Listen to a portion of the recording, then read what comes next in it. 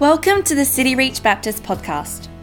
If you would like more information about the life of our church, please go to our website at cityreach.com.au or like us on Facebook.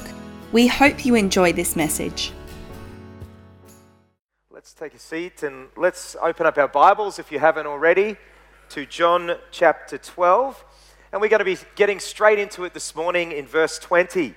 So John chapter 12, verse 20, look down in your Bibles. Let's get straight into it this morning. Now, among those who went up to worship at the feast were some Greeks. Now, these Greeks were probably what is known as God-fearers. You see, at that time, if you wanted to worship the one true God, you had to become part of the nation of Israel. And so there was a process that you would go through. You would become a God-fearer, and then eventually you become a proselyte, and you would join yourself and become part of the nation of Israel. So these Greeks were obviously God-fearers who were going up to the feast. Remember, it's almost time for the Passover, and they're going up to worship.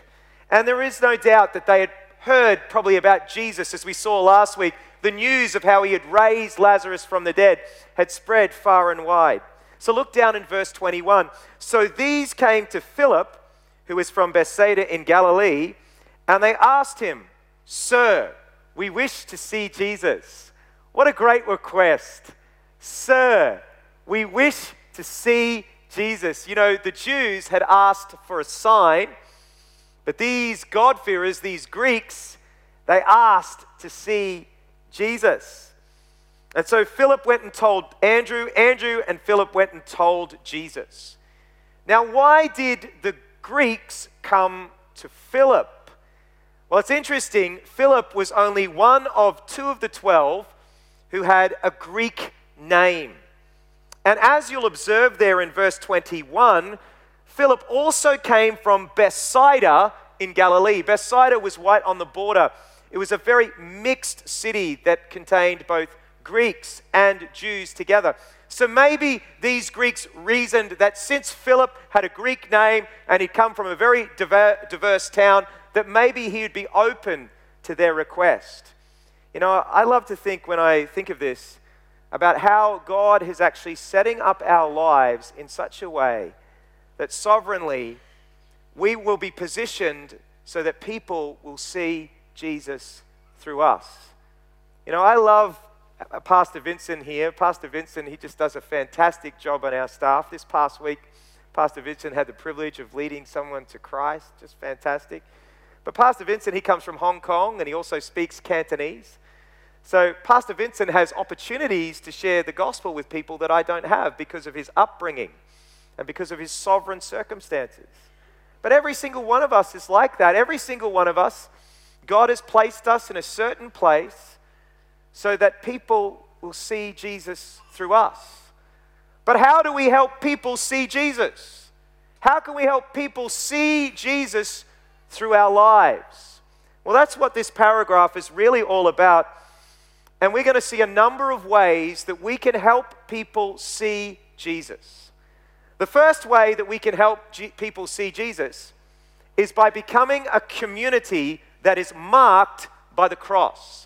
The first way that we can help people see Jesus is by becoming a community where at the center of our church is the cross. Now you'll see that these Greeks, they come to Philip, and then Philip, he goes, tells Andrew, and Andrew, interestingly, is the other disciple who has a Greek name. And Andrew and Philip go and tell Jesus, and then in verse 23, we read this, "And Jesus answered them and said, 'The hour has come.'" Now this is really surprising because all the way throughout John's gospel, Jesus has said his hour has not yet come. For example, in John chapter 2, when Jesus' mother Mary came to him with the request to provide wine at the wedding, Jesus said, "No, my hour has not yet come." Or in John 7, when Jesus' brothers said, "Why don't you go up to the Feast of Tabernacles and show yourself there?" Jesus said, "No, my hour has not yet come." But it's interesting here, with the coming of these Greeks and their request to see Jesus, a switch has been flipped, and Jesus says, "My hour has now come." So what flipped the switch? Why the change? Well, I think Jesus saw that in the coming of the Greeks to see him, Jesus was not just going to be the Messiah for Israel, but Jesus had come to be the Savior of the world. All throughout John's Gospel, Jesus had been teaching this truth. To Nicodemus, Jesus said in John 3, "For God so loved Israel, for God so loved the world that he gave his only Son." In John 8, Jesus said, "I am the light of the world." In John 10, Jesus said, "I am the good shepherd." And later on, he says, "I have sheep from other folds that I need to bring in so that there will be one flock and one shepherd." So with these Greeks coming to Jesus, Jesus now knows that his time has come for him to go to the cross and lay down his life as the Savior of the entire world, so that Jesus would bring about a multi-ethnic people of God. Remember, I said that in the past, if you wanted to come and worship the one true God, then you had to become Jewish. But now that's no longer the case. If you want to come to God, you just come through Jesus. You come through the cross. You come by believing and trusting in Jesus. And you see, it is this multicultural, multi-ethnic body that reveals the beauty of King Jesus, where all divisions are now done away with, where there is now neither Jew nor Greek, nor slave nor free, nor male nor female, but we're all one in Christ. You know, it was interesting, a number of years ago, when I was at seminary, I heard this story of this young African-American who decided to go to church one Sunday. And so he went to this really big, famous church in Dallas, and he walked in the front door and he saw a sea of white faces. And the greeter at the door looked him up and down and said, "Oh, I think the church that you're looking for is across the road." Remember, he was a young African-American, and so he went across the road, and sure enough, as he walked into that church, there was a sea of black faces. You know, someone has said that one of the most divided moments is Sunday mornings, because often churches are just, what provides their unity is just their ethnic identity. You have black churches, you have white churches.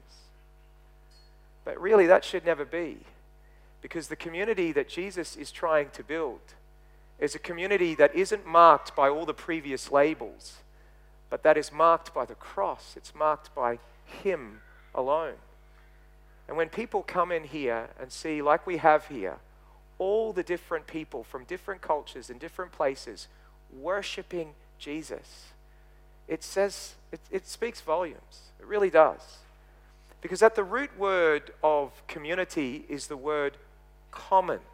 And all communities are built around something that they have in common. But what we have in common here is not the fact that we all look the same, or we all come from one particular ethnic, place, or we all make roughly the same amount of money, we're all middle class. What we should have in common here is we are all been bought by Jesus, by his blood on the cross. And so we help others see Jesus when we focus as a community on the cross and become a community that is marked by the cross. A couple of weeks ago, I received a letter from a group of churches, and I was so saddened by this letter. Because in this letter, they were speaking about a particular issue, and they said what defined them was their traditions and their practices. That's what they said was the definition of what defined them. And I just wept over that letter, because what should define the church is Jesus. What we should have in common is Jesus. People will see Jesus when you have a group of people who should have nothing in common because we look so different.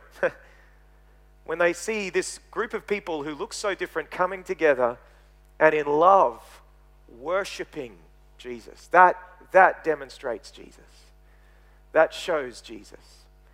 Well, the second way we help others see Jesus is not only by becoming a community marked by the cross, but it's by proclaiming the message of the cross. Notice in verse 23, Jesus answered them and said, "The hour has come for the Son of Man to be glorified."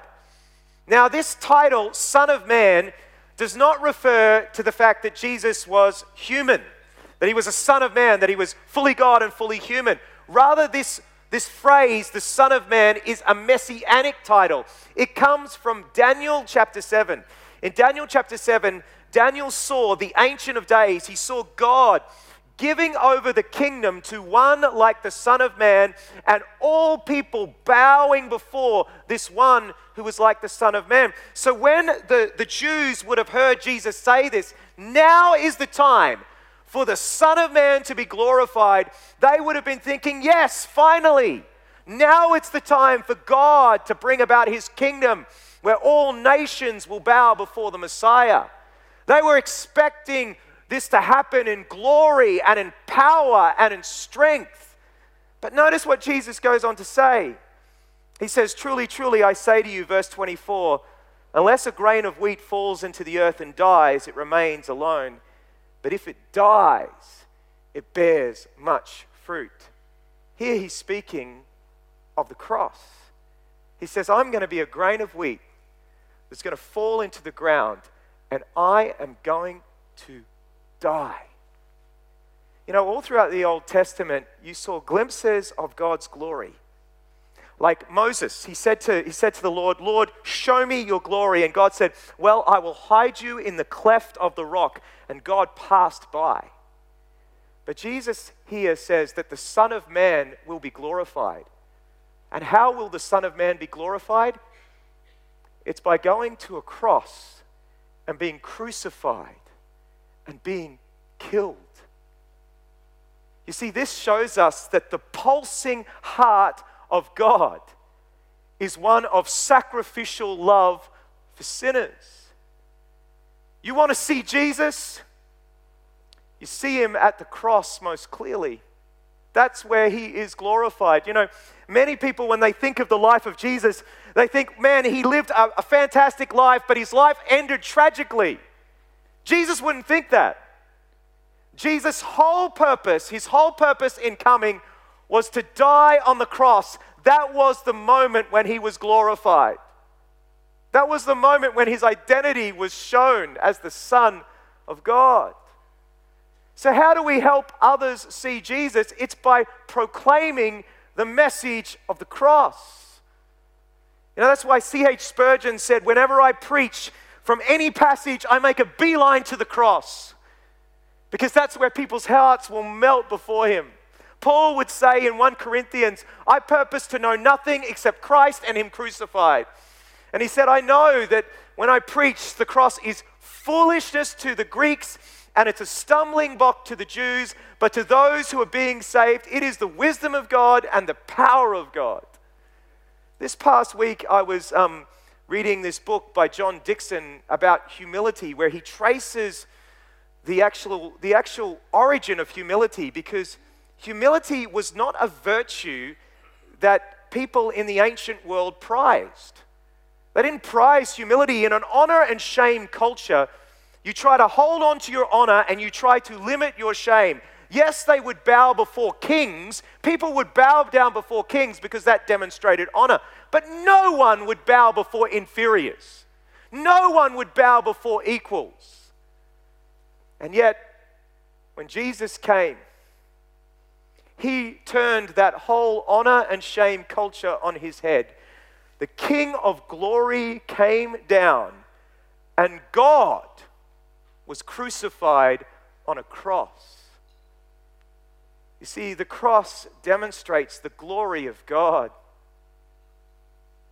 And it's offensive, because the cross says that you're a sinner. You are really worse than you even think. But praise God, you're more loved than you could ever imagine.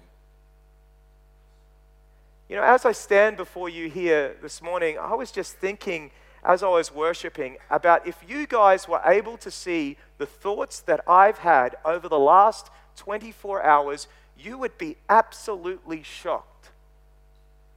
I am worse than what you think. But because of the cross of Jesus, I am more loved than I could ever imagine.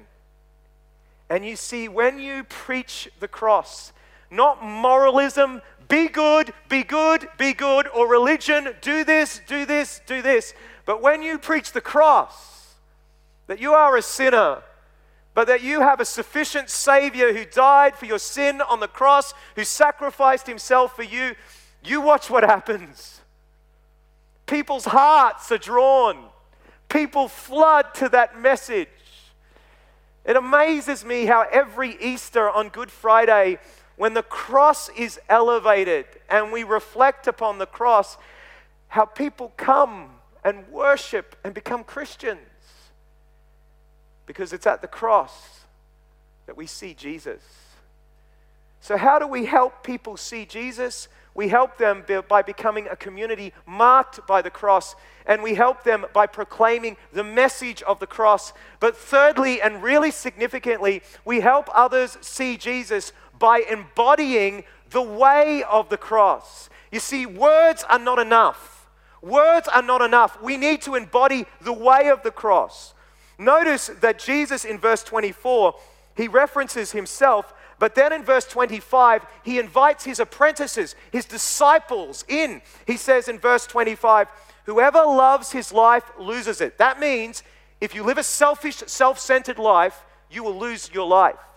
But whoever hates his life in this world, this is a Hebrew way of saying, in comparison to your love for Jesus, everything else must be hate. In comparison to him, whoever hates his life in this world will keep it for eternal life. If anyone serves me, he must follow me, and where I am, there my servant will be also. If anyone serves me, the Father will honor him. You see, the death of Jesus was unique.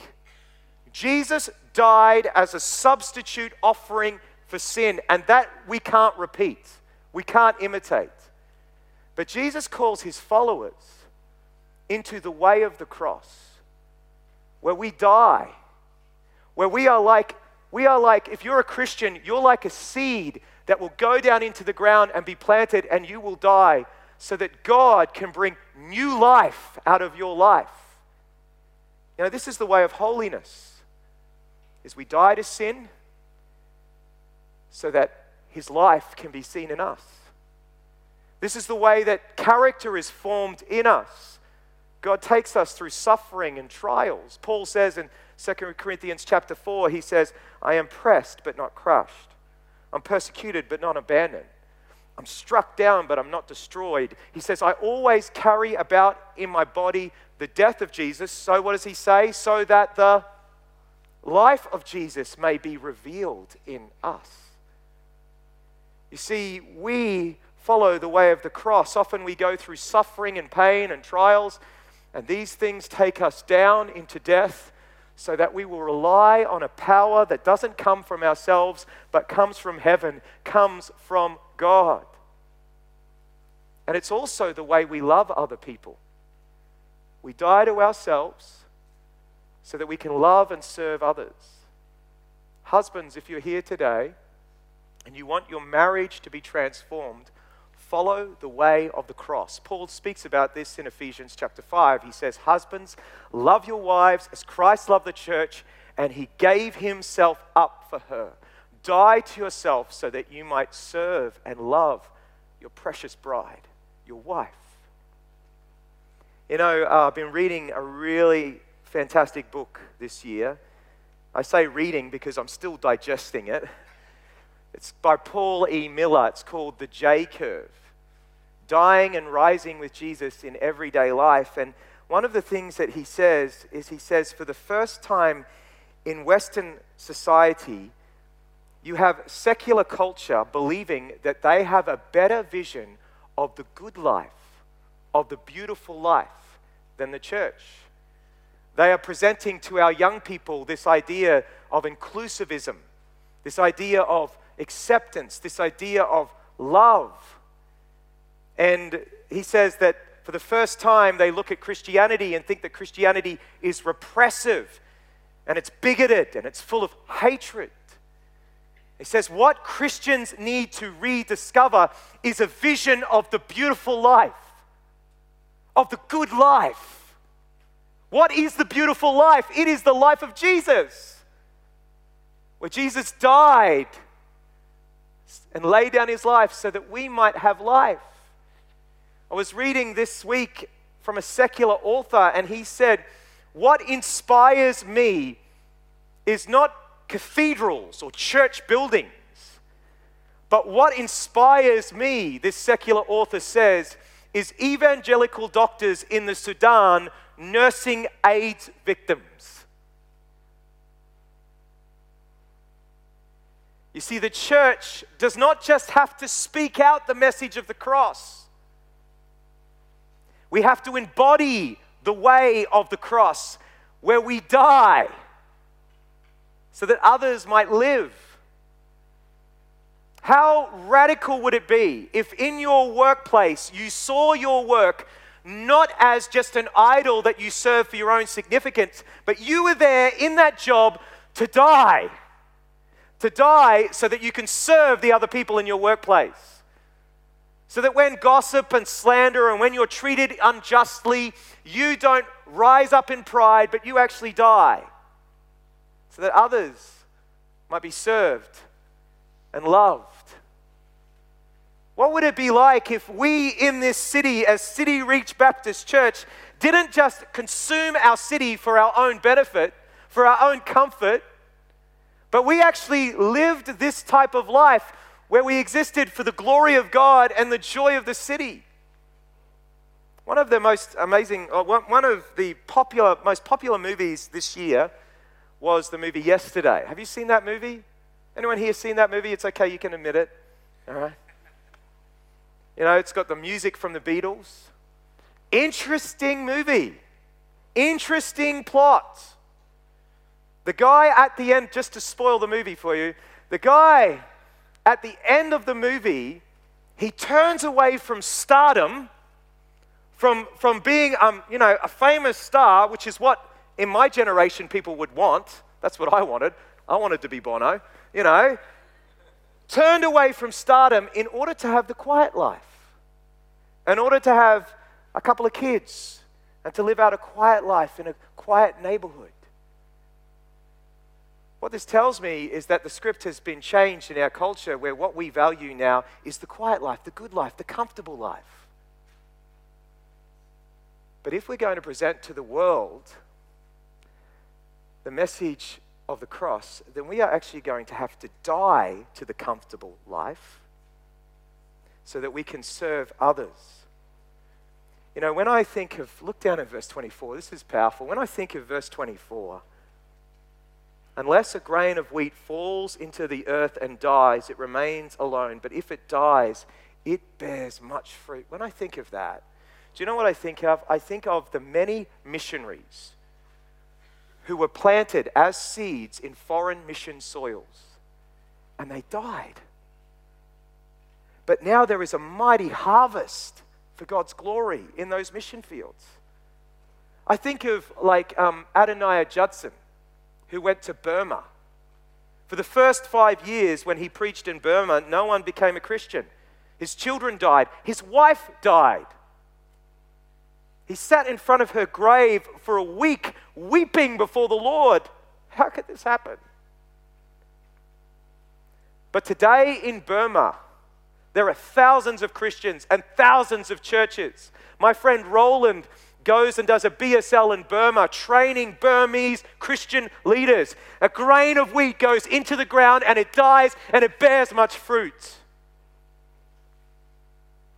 Do we want to be a fruitful church? Then it will cost. We will have to die. We'll have to hate our life. but we will keep it for eternal life in the one to come. This world is teaching you to save your life in comfort and pleasure and cups of coffee and a beautiful culture and just have a quiet life in the hill with 2.3 kids.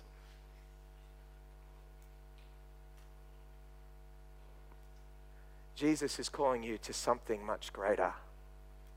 Something much greater. And I know in the process of dying, it's difficult because it's painful. It was painful for Jesus. And when he hung on that tree and said, my God, why have you forsaken me?" That was painful. But what comes after crucifixion? Resurrection. Resurrection. And even though right now there might be some people in this room who are experiencing mini deaths in their lives, maybe through suffering and pain and trials or other things that they're experiencing, you're experiencing a mini death. If you depend upon God and turn to him in the midst of that, on the other side, you will see a resurrection. You will see his power come through. So how do we show people Jesus? We need to become a community marked by the cross. We need to proclaim the message of the cross, and then we need to embody the way of the cross. I was reading this week about how in the old historic church of the Open Door in Los Angeles, it used to be quite an amazing thing to stand up and preach. They had a huge auditorium and a number of balconies, and it would take your breath away as you stood behind the pulpit in this huge church. But written on the church was a plaque with chapter 12, verse 21. "Sir, we wish to see Jesus." And it's a good reminder for every preacher. It's not about your skill, it's not about your eloquence, it's about Jesus. And it's a good reminder for us as a church. It's not about our eloquence or skill. It's about Jesus and helping people see Jesus by becoming a community marked by the cross, by proclaiming the message of the cross, and by embodying the way of the cross in our lives. But why don't churches do it? And why don't we do it? Why do churches build their community around something other than Jesus? Or why do the churches, end up proclaiming moralism or religion rather than the message of the gospel? And why don't we follow the way of the cross? Well, if we are going to help others see Jesus, we need to see Jesus. And maybe it's been a long time since you've seen Jesus. But through the eyes of faith this morning, will you see that he came and was crucified and he died for you? You are more sinful than you think, but you are more loved than you can imagine, because the pulsing heart of God is one of sacrificial love for you. Well, Lord, I pray that you would help us in our church to see Jesus so that we can help others see Jesus. So we'll be people who proclaim the message of the cross, but we'll also be people who embody the way of the cross.